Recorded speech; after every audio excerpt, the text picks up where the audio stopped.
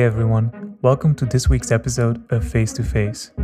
Today's episode is a very special one. For the first time, I will be interviewing two guests instead of one, and I couldn't be more excited for this beautiful creative duo to have accepted my invitation to be on the podcast. I am thrilled to sit down today with Johan and Marie Bourgeois. Johan Bourgeois trained as a cirque artist and founded his own company about a decade ago. A collection of artists, or great players as Johan sees them, that create and perform a variety of movement-based work. Whether the set consists of multiple trampolines, a turning, floating, or suspended platform, a water tank, or a table with chairs, Johan has a poetic, intelligent, almost philosophical approach to movement theater. It is all about the game and its rules. Marie has been working with Johan for several years, both as a performance artist and as an assistant. She knows the ins and outs of a creation process like no other, grows with the work, and feels like being on the outside and assisting complements her abilities to contribute to the work. I'm curious about her journey and how she ended up dedicating her passion to this playful, risky, and endless work. So without further ado, let's dive into this week's interview with one of Johan's favorite questions. Are you ready to play?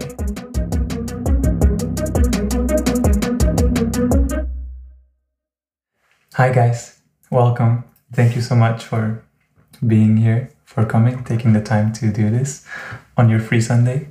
How are you guys doing? You are working in NDT now on a new piece. It's not the first time you are making something with NDT. How's it going? Maybe Johan, we can start with you. How is it? How is your feeling being back with NDT?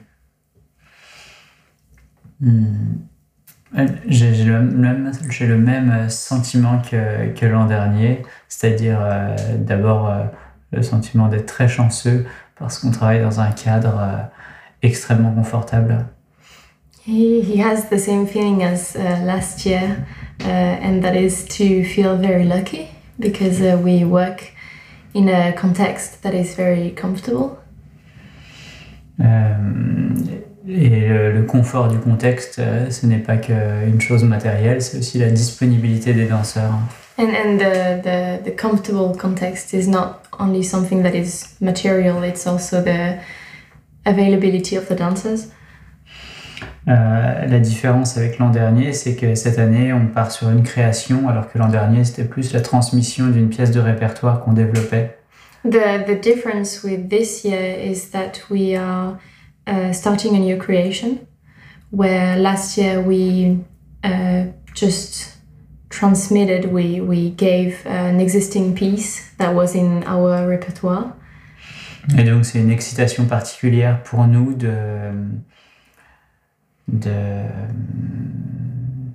développer, de partager en direct des questions et des perspectives, de s'aventurer en quelque sorte.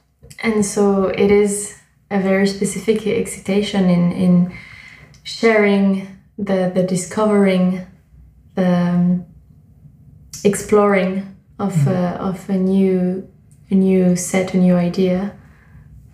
Do you prefer one above the other, bringing something new to an existing work, something that is maybe still evolving, or really starting from scratch with a new set, a new idea? Is there one that has more preference to you? Non, définitivement, je préfère créer et inventer des nouvelles choses. Je me dis même quand je suis en train de faire ça que c'est pour ça que je vis.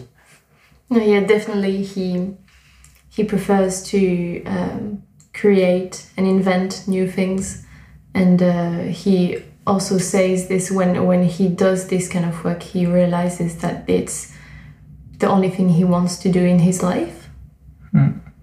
I know you have a fascination with suspension and gravity in some sense, but would you like to elaborate a little bit on why this is so fascinating for you? What moves you with these elements?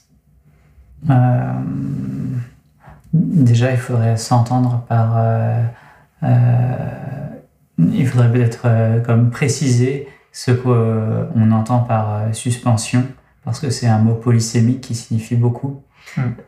Maybe the first thing would be to kind of agree and precise on what we understand by suspension, because it's a word that has many different meanings. True. Donc en physique, la suspension, c'est l'absence de poids. And so in physics, the suspension is the weightlessness. Mais si on prend le champ lexical du temps, la suspension, c'est le présent absolu. But if we take it on the time angle, the suspension is the infinite present. Et déjà, la croisée de l'absence de poids et du présent, c'est comme une petite fenêtre ouverte sur l'éternité. And so already the crossing of weightlessness and present is a little window opened towards eternity. Yeah. Et moi, je veux vivre dans l'éternité. And so he wants to live in eternity. C'est-à-dire tout simplement que je ne crois pas à l'immortalité. C'est important. And so it means that he doesn't believe in immortality. Je pense que beaucoup de l'histoire de l'art a cru à l'immortalité. He thinks that a lot of in the history of arts, we believed in immortality. Et dans l'histoire de l'art, derrière nous, on a des choses très exemplaires. And so behind us in the history of arts, we have very exemplary things. Par exemple, les pyramides d'Égypte ont bien réussi leur job. So for example, the Pyramid of Egypt, they did really well the job. Mais peut-être que quand on fait du spectacle, on sent avec une force très prégnante que les pyramides d'Égypte et tout le reste sera demain ou dans 10 ans ou dans 100 ans de la poussière. But maybe when we do a performance, a live performance, we feel very strongly that the Pyramid of Egypt, but also what we do tomorrow or in thousands and thousands of years, it will become dust, it will be over. Donc si tout devient de la poussière, quelle perspective avons-nous pour résister au temps qui passe? And so if everything becomes dust, what perspective do we have ahead of us to face the time that passes? Je crois qu'on a une seule perspective, c'est de chérir l'instant. And so he feels like we have only one perspective, and is to cherish the instant. Et donc le point de suspension, c'est une manière de chérir l'instant. And so the point of suspension is a way to cherish the instant. Wow. I'm like speechless. We just got started and I'm like literally speechless. I'm like, oh wow, this question is like just like boom. It's like on the point. Wow. Marie, I wanted to ask you, you've been working with Johan for quite a while, and I wonder how did you end up with him actually? Like, what is your background as a dancer or an artist, and what was the moment that you connected with Johan and you knew this is where I want to be? I think I always thought about myself more as being very curious, and that when I was younger, I tried many sports and I was living a lot outside. And so whenever I had to write a biography for like a job or whatever else, I would rather start by saying I'm a curious person who likes sports and to move and to interact, than I'm a dancer. And so it happens that I did a dance school because when I had to make some choices, I didn't know if I wanted to be a dancer or if I wanted dance to be my job, but I knew I didn't want to quit dance because I did it for so long that it was a whole part of my life. This is where I met my friends. This is where I did my school work. So for me, it was just, I'll do this until I find what I really do in my life. And so it was always a bit frustrating because I felt that even though it was a big part of my life, dancing, it was too specific almost for me to live just around this. And so when I met Johan, it was when I decided to live in England, because this is where I studied. And I wanted to find out what I was going to do. And so Johan was holding this audition, and what I felt was what really struck me is I felt something was reopening again. I felt I could reconnect to the person who I was when I was younger, which is just, I love to try new things. I love to try to balance on a big ball and try to pour a glass of water and see what it does. And so I felt really this in what Johan was doing. I don't know, I haven't seen any of his piece when I auditioned for him. And so it was just a bit, I don't know, I felt there is something that I want to do in his work. So that's how I kind of knew I wanted to work with him. What makes you want to work with someone, now that we are talking about this? Non, mais pour moi, je suis attentif aux présences. C'est-à-dire aux manières d'être au monde. He's really attentive to the presence. So in a way, like how you are to the world. Et en fait, je sens pas quelque chose de si éclectique dans mon équipe. Éclectique, oui, du point de vue des anciennes catégories disciplinaires, mais selon mes cadres imaginaires à moi, je sens pas que c'est éclectique.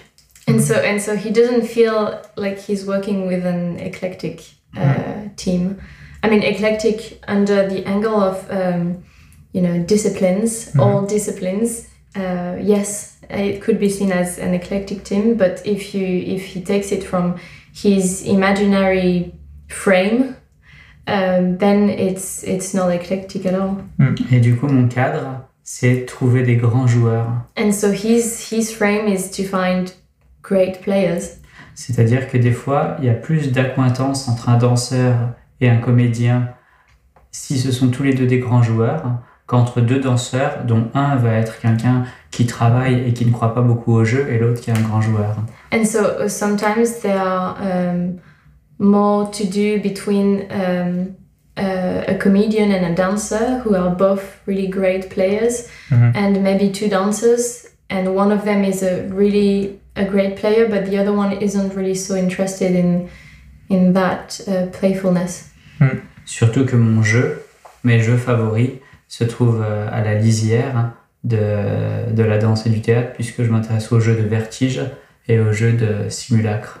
And so, especially since his favorite games are on the edge of theater and dance, because it's the game of vertigo and the game of simulacre. Simulacrum? Simulacrum, yeah. C'est peut-être pour dire les jeux de simulacre, c'est des jeux qui consistent à devenir autre que soi-même. And so simulacrum games are games that consist in becoming somebody else than the person you are. You bring the aspect of a game in your creations a lot, or you really start from this point. Do you feel like this sense of playfulness, it stays with you from the point that you start with an idea until the end, where, let's say, more practical things come in from having to perform it, a deadline, technical aspects that have to be in order? Do you feel like you keep the sense of playfulness until the moment that you are on stage or that your colleagues are on stage? Or is there a balance, and does it feel strong in the beginning and less towards the end, or does it have a peak somewhere in the creation process? Non, pour moi, tout est un jeu dans la création, tout. Il n'y a pas de... C'est sûr que les différentes étapes qui mènent au spectacle devant une audience sont différentes, sont des jeux différents, mais j'essaie de considérer tout comme un jeu, comme des jeux. Yeah, for him, everything is a game. Every step is a game, but of course every step is different. So we could consider them as different games, but everything that is happening is taken under the angle of a game.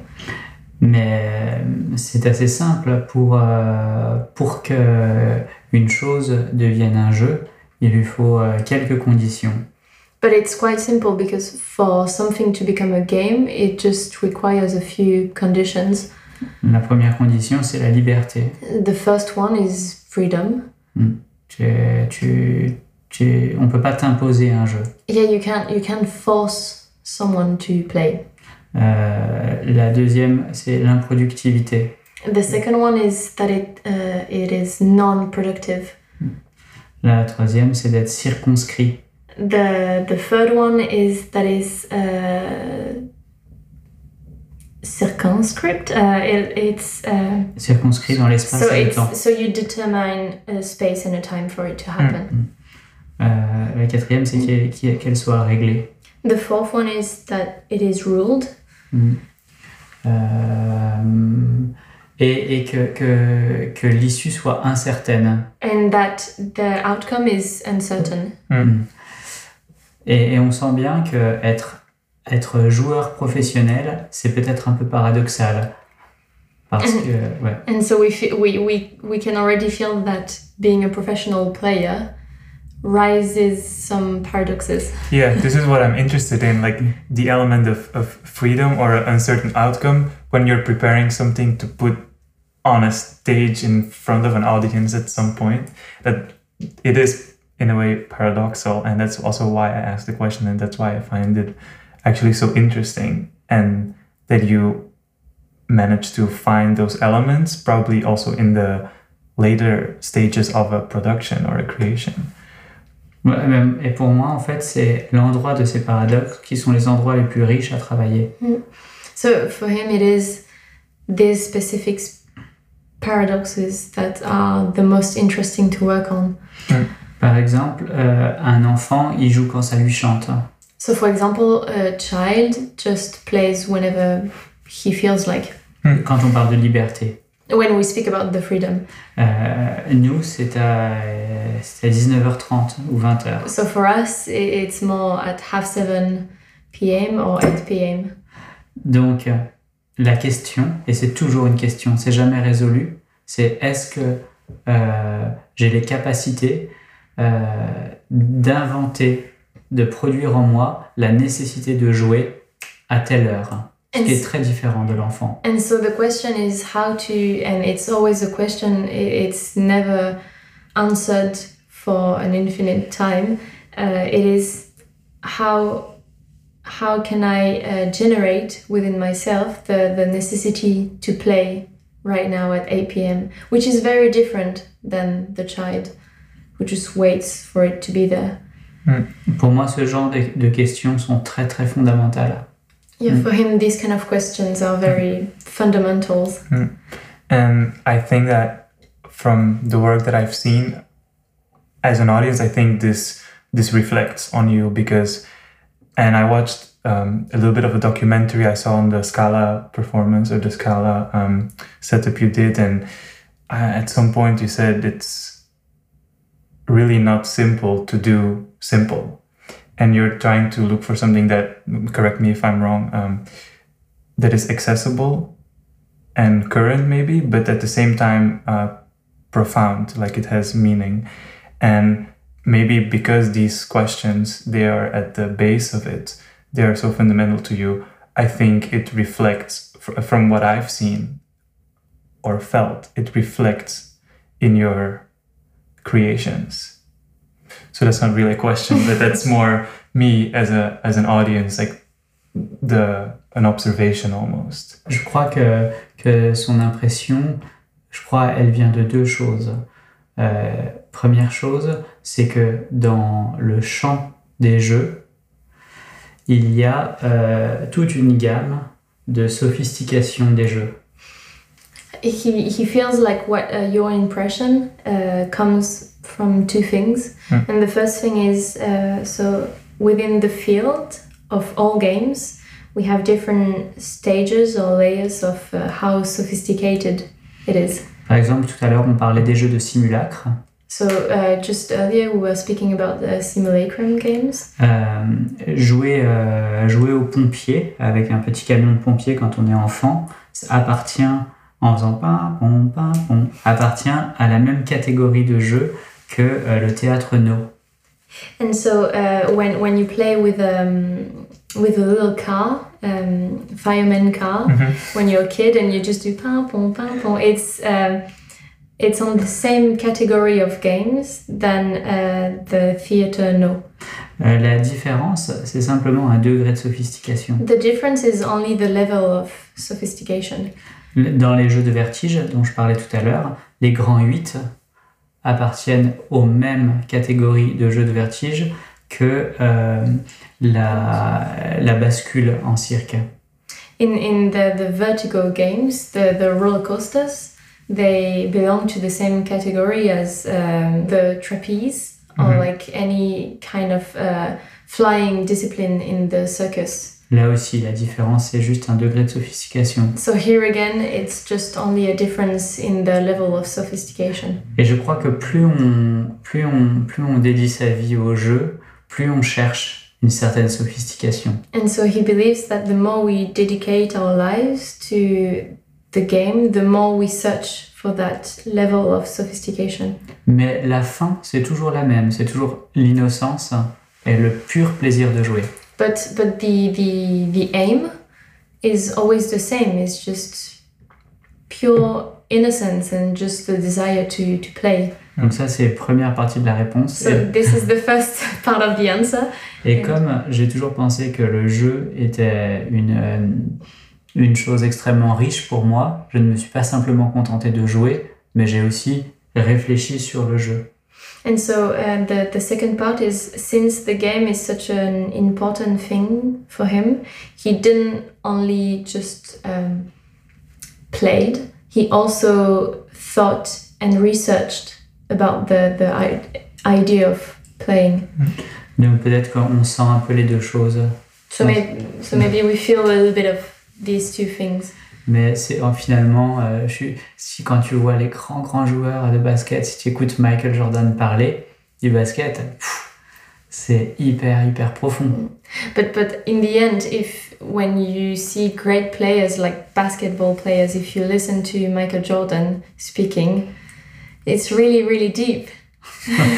He's coming over next week. Alors fais-lui des bisous de notre part. He's my next guest. Give you kisses from us. As I witness Marie translating Johan's words carefully yet fluently, I'm becoming more and more aware of their amazing dynamic. I'm just so impressed by how in tune they are with each other and their surroundings. I'm excited to dive deeper into Johan's drives as a creator and how Marie reinvents herself as a performer and assistant while staying present and true to the game. The point of suspension is a way to cherish the instant, as Johan just said. As we slowly finish our tea, I look forward to some more insightful, poetic answers from this artistic duo while we delve deeper into their background, work method, and aspirations.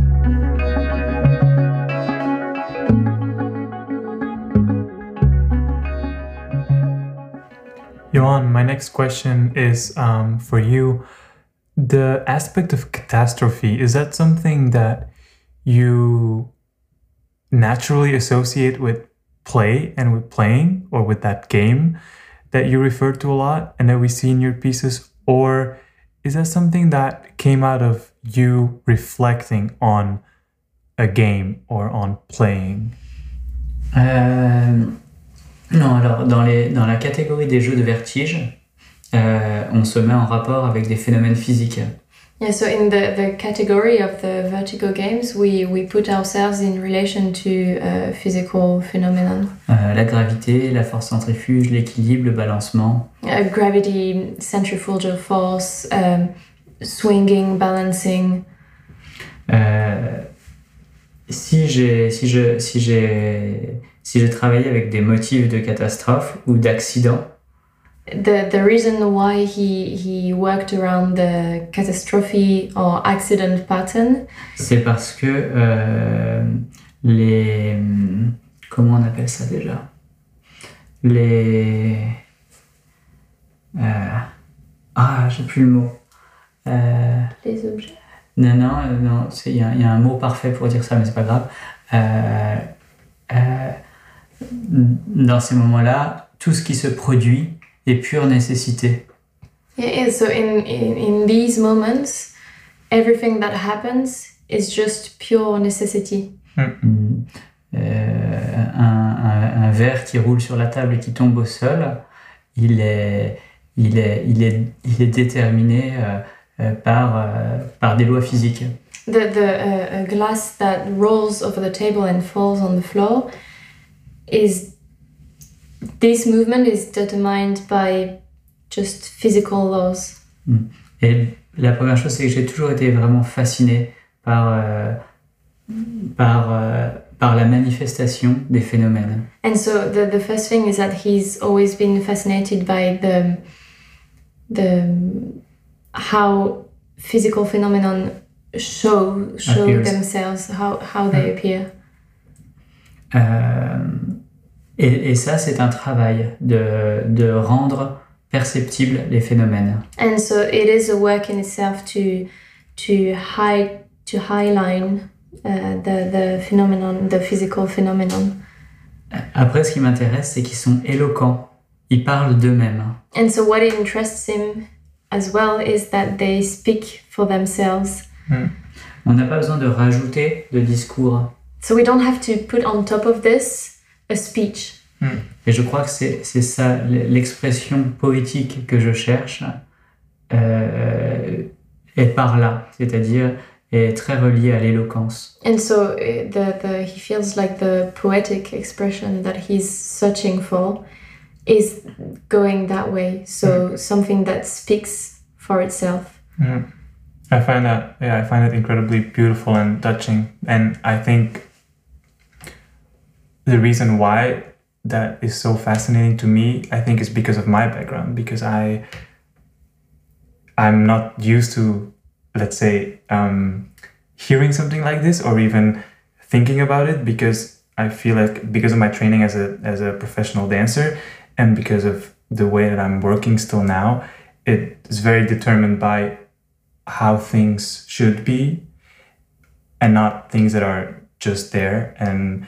And of course, that's part of the job, but I think that's why I'm really fascinated, and that's why I'm really grateful that you are also taking the time now to share this, because it's really fascinating to me, because it's so different. It feels like a different door, and it's really beautiful to hear this almost in the simplicity of, like you said, when something is rolling on a surface that is inclined a certain way, it is determined to fall down. It's not going to decide for an audience, it's going to roll back up. And I think this is something that's, it's incredibly beautiful, and I'm grateful that you share this. C'est drôle parce que hier, on est allé voir le spectacle aux 8h30 et on a beaucoup parlé après de ce qu'on avait vu. Il y avait 2 pièces de Mehdi et une très belle pièce de Crystal Pite. Yeah, it's funny because last night we went to Zuiderstrand to watch NGT1's performance. And so it was 2 pieces from Mehdi Valersky and 1 from Crystal Pite. Et le travail de Mehdi m'a beaucoup interrogé. Yeah, and the Mehdi's work really questioned him. Dans ce genre de pièce, on voit des corps extrêmement apprivoisés. We can see that the bodies are trained, and like kind of you make them do the shape you want it to do. Et je crois que j'ai aussi mieux compris pourquoi je voulais toujours être un peu débutant dans mon travail. And also he feels like he understood why he always wants to be a beginner in his work. Je crois que j'ai plus de... Je trouve que j'aime le charme du sauvage. Yeah, because he feels like he likes how appealing is the wideness plutôt que la domestication. more than the opposite of wideness, which would be Domestication. Like refined, stable, like I don't know. La domestication. Yeah. Domestication. You understand? Domestication? Yeah. Yes. But I also find, I mean, as a performer, this difference, you know, of just the rules of physics and what they need, I find in the work when I'm performing or searching with Johan, it's a lot more, I feel like there's less pressure to kind of produce so much, because I guess the basic rule is just to listen what's happening around you, under your feet, what the whatever set we build, what it requires for it to play. And I guess this is very refreshing, but also in a way of living, that you don't need necessarily to produce so much. You just have to listen to what is there already and how to respond to it. Do you feel like what's your experience? Maybe I can ask this question to you, because you're assisting Johan now in the new creation with NDT1. The fact that you're working with such, let's say, trained dancers, which is a difference from working with your own group or team, is there something that is really surprising, or something that you're observing that is really different working with professional dancers? I don't think there's a difference in working with, let's say, the dancers of NDT or our team, because I think the angle from which we like to take the work and how to, you know, bring a team together for a new creation is just to create the atmosphere that you just really want to try it.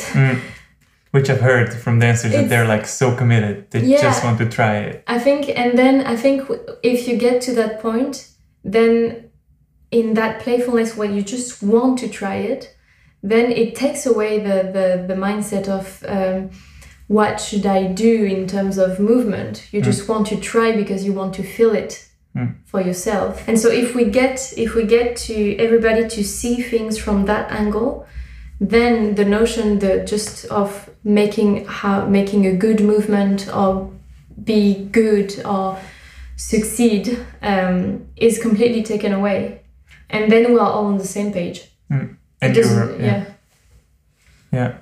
then you're all, I guess the question it was just the first question that you asked us also a year ago, like, are you ready to play? Like, you're all on the same page. We don't have the notion of being good or doing good, or this is how I should look, or this is what I have to produce. And I think that's what is really attracting people. Not like, I've heard some comments in the hallway just being like, wow, we are so committed to just being there and trying new things every day. Do you feel the same way at the moment? We're going back to the creation. Like, do you feel the same way, that it's just ideas coming up? Maybe Johan can answer this question a little bit. Ah oui, c'est sûr que c'est ce qu'on sent. Nous, on est très très excités parce que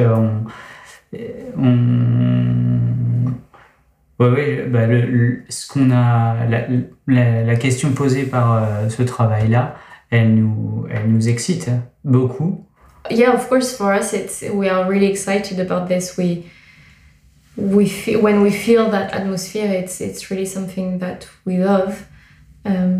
Et la chose un peu particulière, c'est de ne pas générer une relation avec les danseurs de spécialistes et de non spécialistes. Nous découvrons en même temps, et même si nous ferons de notre mieux, ce ne sera pas pour devenir des spécialistes. So, and what really interests us is to take that relationship not from the side that we are the specialists and they are not, but we all begin, and so we all discover at the same time.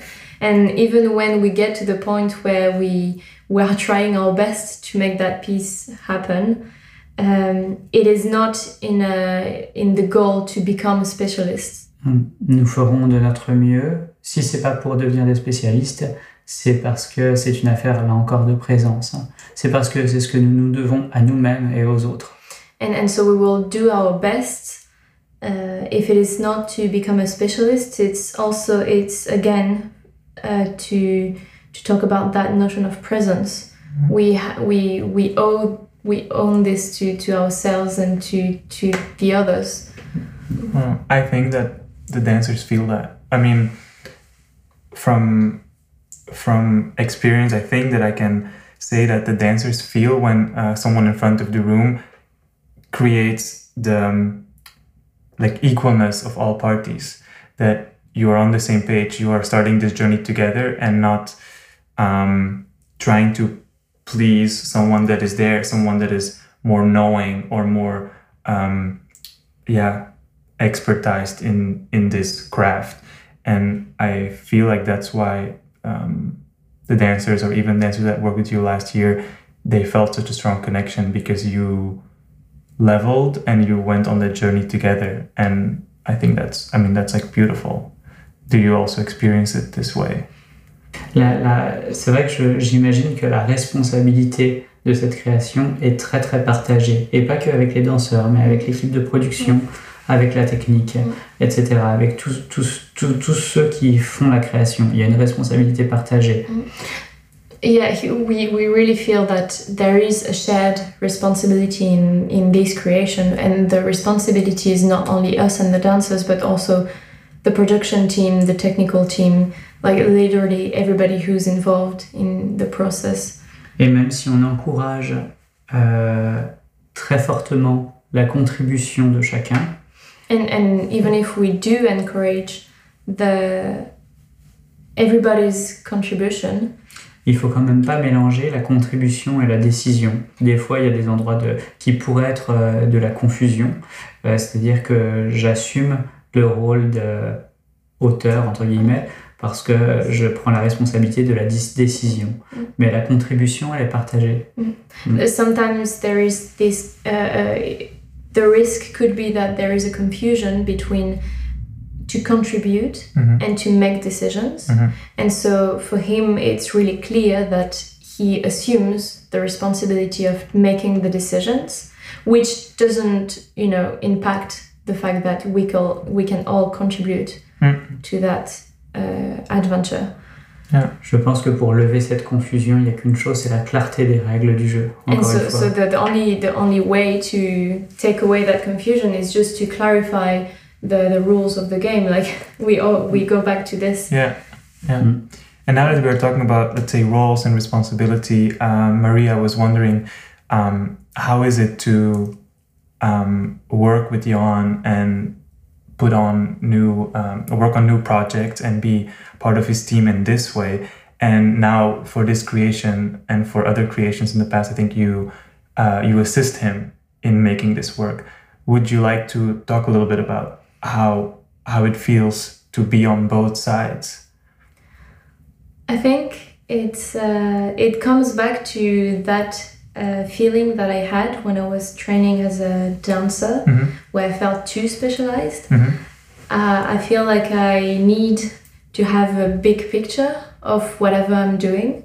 And so in our work with Johan, I feel like I need to be involved on different levels. And so let's say even when I'm just performing, I like to know why we are performing to that venue and why it is this show that we're performing rather than another one, because it makes more sense to me to, walk on stage.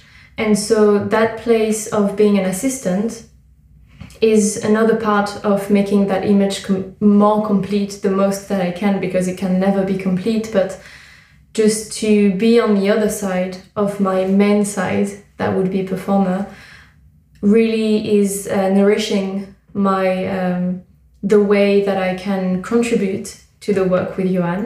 It is something that is very important because I learn a lot as well from being outside, talking with Johan and how he is constructing a piece makes me, I think, understand more when I'm on the other side, which is being the performer, on how I can contribute and help him in this. So I think these are very, they go along together, all these positions. Yeah, it's very complementary, but... Mais ce qui est marrant, c'est quand même que tu dis beaucoup qu'en ce moment, tu es dans un truc particulier où tu sens, j'ai l'impression, après c'est à toi de dire si c'est ça que tu sens, mais tu sens aussi que il y a un truc au niveau de l'assistance où ça va maintenant, tu as un peu envie de retourner au plateau, non, si je dis pas de bêtises. No, yeah, it's true. In this moment, because I've been doing quite a lot of assisting, and also because of Corona and all this context, I happen to be assisting a lot more than performing, and so now I'm in the moment where I feel like I need to go back to the other part of, so being more on the performance side, which doesn't, I'm not saying that I never want to assist anymore, but still I feel like I've been taking so much from the outside that now I really want to be inside to kind of do things again. Yeah. But it's great. I feel like then next time that I will happen to be in the other position, then the desire, which we speak about so much, it will be really there. Yeah. And so you do try to find an active balance between those two. Like it's not something that is now, it is how it is, and you do try to balance those out, and you feel when one has been a bit more dominant than the other. Yeah, and I think the balance will always have to be questioned. Yeah. I think it was at some point very good that I did a bit more assisting because I understood a lot, and today I feel like I want to balance out a little bit more, but maybe in 1 year when I will be performing more, I will miss the assisting place, and so I think it's just really important to always question the balance. Et d'ailleurs, d'être à l'écoute de ce dont tu as besoin, ça transforme aussi la manière dont on conduit les journées. Par exemple, depuis que tu as manifesté ce manque, tu te mets beaucoup plus en recherche avec les danseurs. Tu viens avant que la journée commence pour essayer des choses. Tu n'as pas le même rapport. Yeah, and also the fact of really listen to where that balance is also determines how we construct the days. So, because we've been speaking about this since a few days, then I was a lot more with the dancers on the set. I would come early in the morning to kind of search for some material, and then I would work with the dancers. And so I feel like I'm in a place where I'm more balanced, and maybe then it's more helpful for Johan or for the creation, I don't know, but at least to be listening to this helps just to, have the chance to modify a bit how we work. How did you roll into the function of assisting actually in the first place? At first it was just assisting him in the translating, which I also really like in itself, because in French it's the same word for translator and performer. It's interprète. And so I really like to do that translating in another way than perform. But I was just hired to translate between French and English for Johan with a project that we did 2 years ago, and it was with a filmmaker. And so we found that really fluid relationship where she would come and speak to me, the filmmaker, and then whenever Johan has 5 minutes, I ask him the question and he answers to me, and then I answer to the filmmaker. And so we had that triangle that was really clear between us, and the filmmaker really was clear with the fact that I was just here to translate. But when we happened to shoot that film, all the team who didn't know me just saw the filmmaker speaking to me and asked the questions to me, and so then they just came to me and asked me all these kind of questions like, we need another trampoline, how much it is to rent it, can you send it for tomorrow, if you can make that call, and the dancers needs this and everything. I don't know, we've been working together for like only a few months. And so I kind of said yes to do all the things. But then, of course, you know, checking with Johan and calling the people from our team who actually have the answers to kind of deal with it. And so when we finished that shoot, me and Johan were just thinking that it could have been a big disaster, but somehow it worked out quite well. So maybe we could do it again. And so we did it again.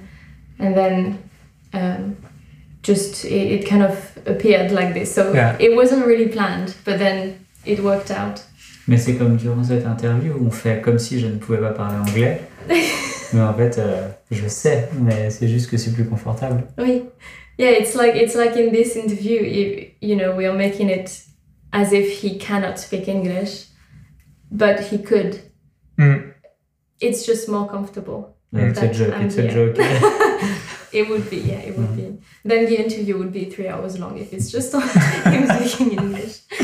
You mentioned working with a filmmaker on a project. Maybe this next question I can ask you on.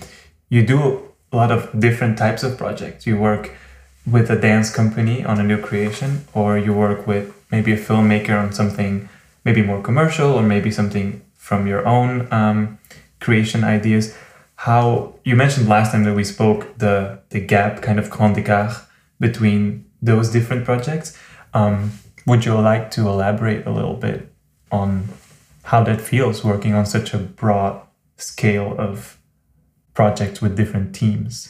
La raison pour laquelle on cherche une hétérogénéité d'activité rejoint la raison pour laquelle on a choisi cette activité.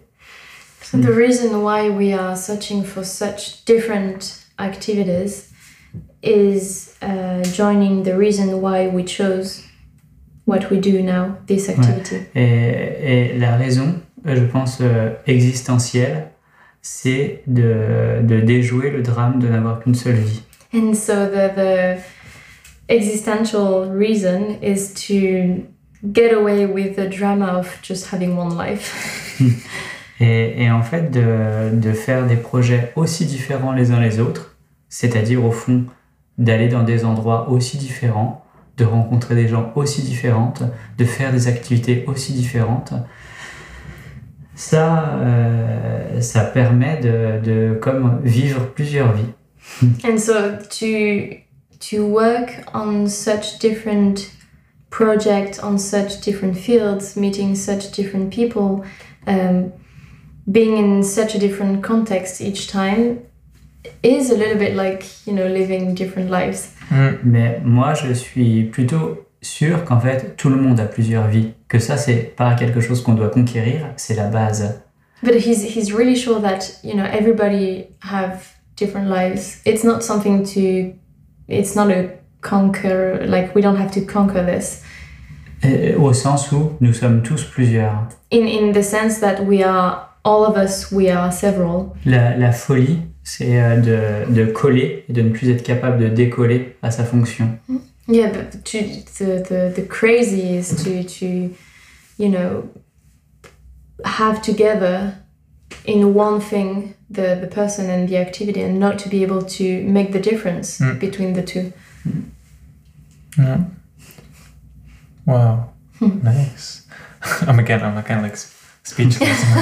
No, but it's true. But I do think that these days a lot of people are focused on one thing, and we talked about it earlier also, like feeling defined by this one thing that you do or what you are. So I think that's why it's inspiring to see. Well, for me, the biggest admiration that I have is that you have your own world, your own rules that go with that play and with that, and you somehow manage to work also with aspects out of the theater, something that is maybe more commercial, something that is accessible to an other audience that maybe doesn't come to the theater, yet you kept the integrity of your work, like what is important to you, something that you will not compromise. And for me, this is where the biggest fascination goes, to find like how to do something that is commercial yet not superficial. And c'est une question, c'est vraiment une question crucial. It really is a crucial question. D'avoir, je pense que ce qui m'a aidé, c'est de trouver le point d'application de mon travail, de localiser précisément quel serait mon travail, de façon l'essence de mon travail. What really helped him, he feels, is to really identify where does the work applies, so that very, very precise place on which he's working. Et d'approfondir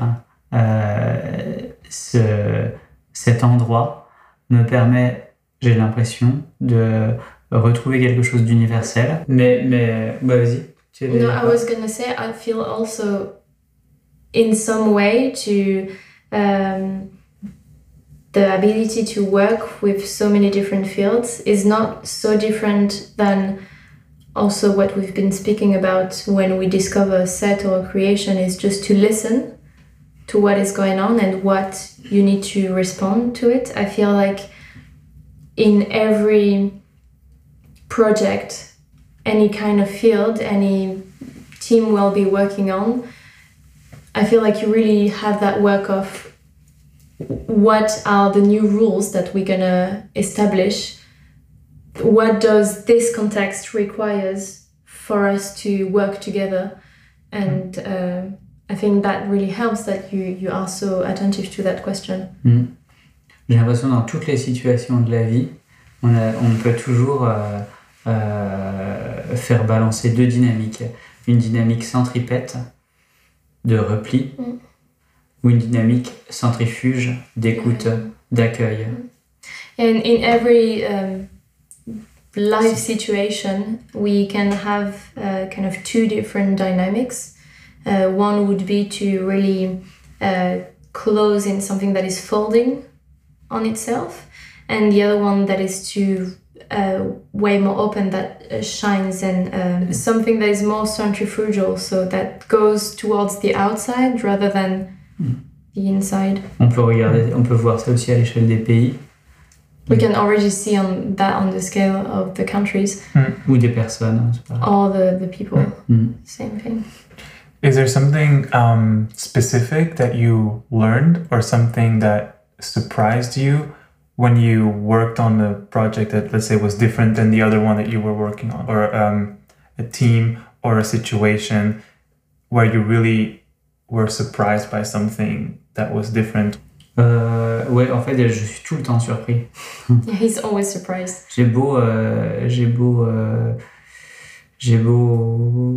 connaître. Non, en fait, tout.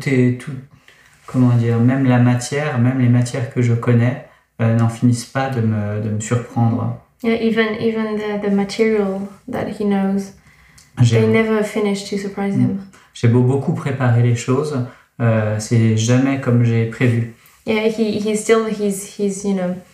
making a big preparation on all the things that he does. Still, it's whatever happens is never what he prepared. Mais ça, c'est quand même une source d'émerveillement infini. And this is a source of wonder that is just so, infinite.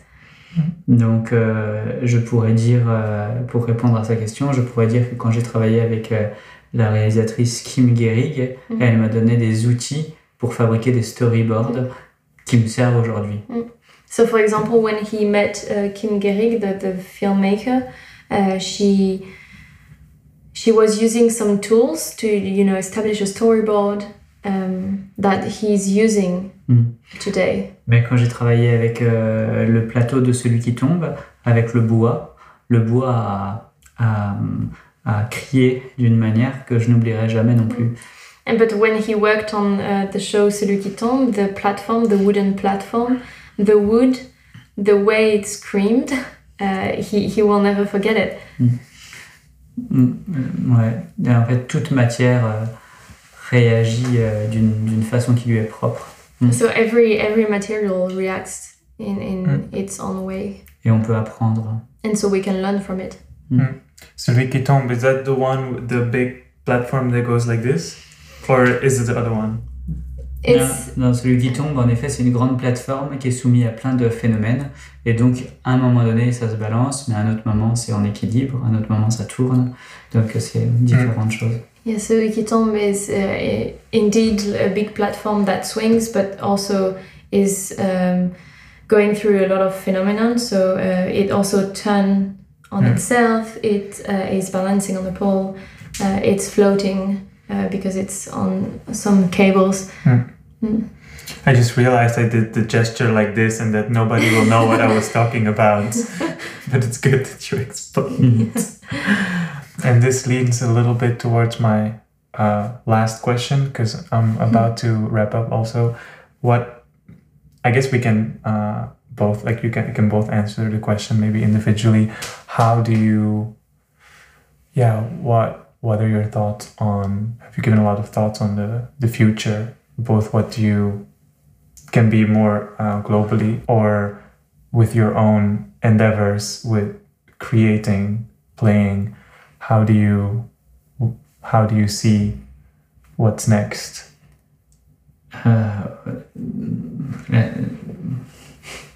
For example, last time that we spoke, you said that at some point you might want to be a bit more sedentary, a little bit, that maybe you're a little bit tired of traveling a lot. It can be something that leans towards that. If you want to elaborate a little bit on this. C'est vrai que je suis en réflexion depuis quelques mois, voire quelques années, pour créer un nouveau lieu, pour l'art, pour la production artistique. Yeah, it's true that he's thinking for a few months, a few years maybe, on how to create a new space that is dedicated to how to produce creatively. Mais sous un angle que je ne vois pas exister. But under an angle that he doesn't see as existing already. Et cet angle serait la relation entre la créativité artistique et la sensibilisation aux ressources naturelles. And so that angle would be the link between artistic creativity and being sensitive to our environment. Donc on est en pleine construction d'un projet dans nos montagnes.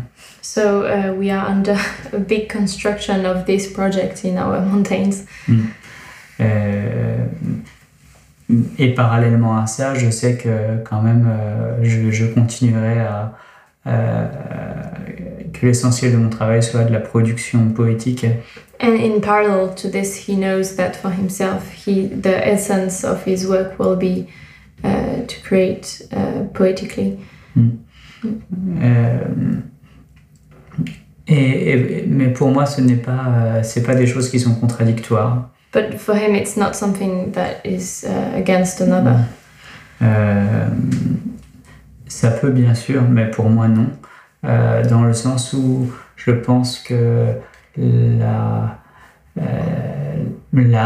et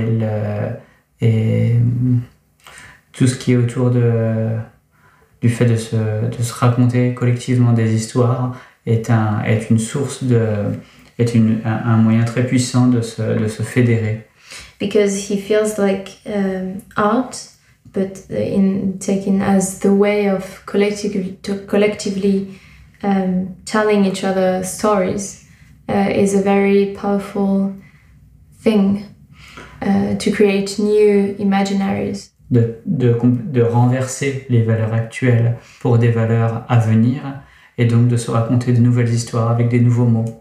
And so for facing that big challenge, the environmental challenge that we've been speaking about, he feels like it is an emergency that we take the imaginary fiction that we are hovering around and we shift it to create new fictions, a new way of think, and for this the arts have a power and have a place to pour take. être pour transformer le monde et surtout être un peu plus responsable. And it is to transform the world, but also be just a little bit more responsible. Devant le soin que nous devons porter aux vivants. Behind, just in front of the care that we have to have to the living. Et je dis bien vivant et je ne dis pas les autres êtres humains. And so he says carefully living rather than the other humans. Parce que je pense que l'un des défis cruciaux, c'est de déjouer notre anthropocentrisme. And because he thinks that one of our crucial challenge is to defy our anthropocentrism. C'est-à-dire de ne pas s'intéresser aux autres vivants pour ce qu'ils nous apportent, mais de s'intéresser aux autres vivants, donc non humains, pour eux-mêmes. And that is not to be interested on the other living because of what they bring us, but to be interested in the other livings because of themselves. Yeah. Donc c'est complètement différent. So it's completely different.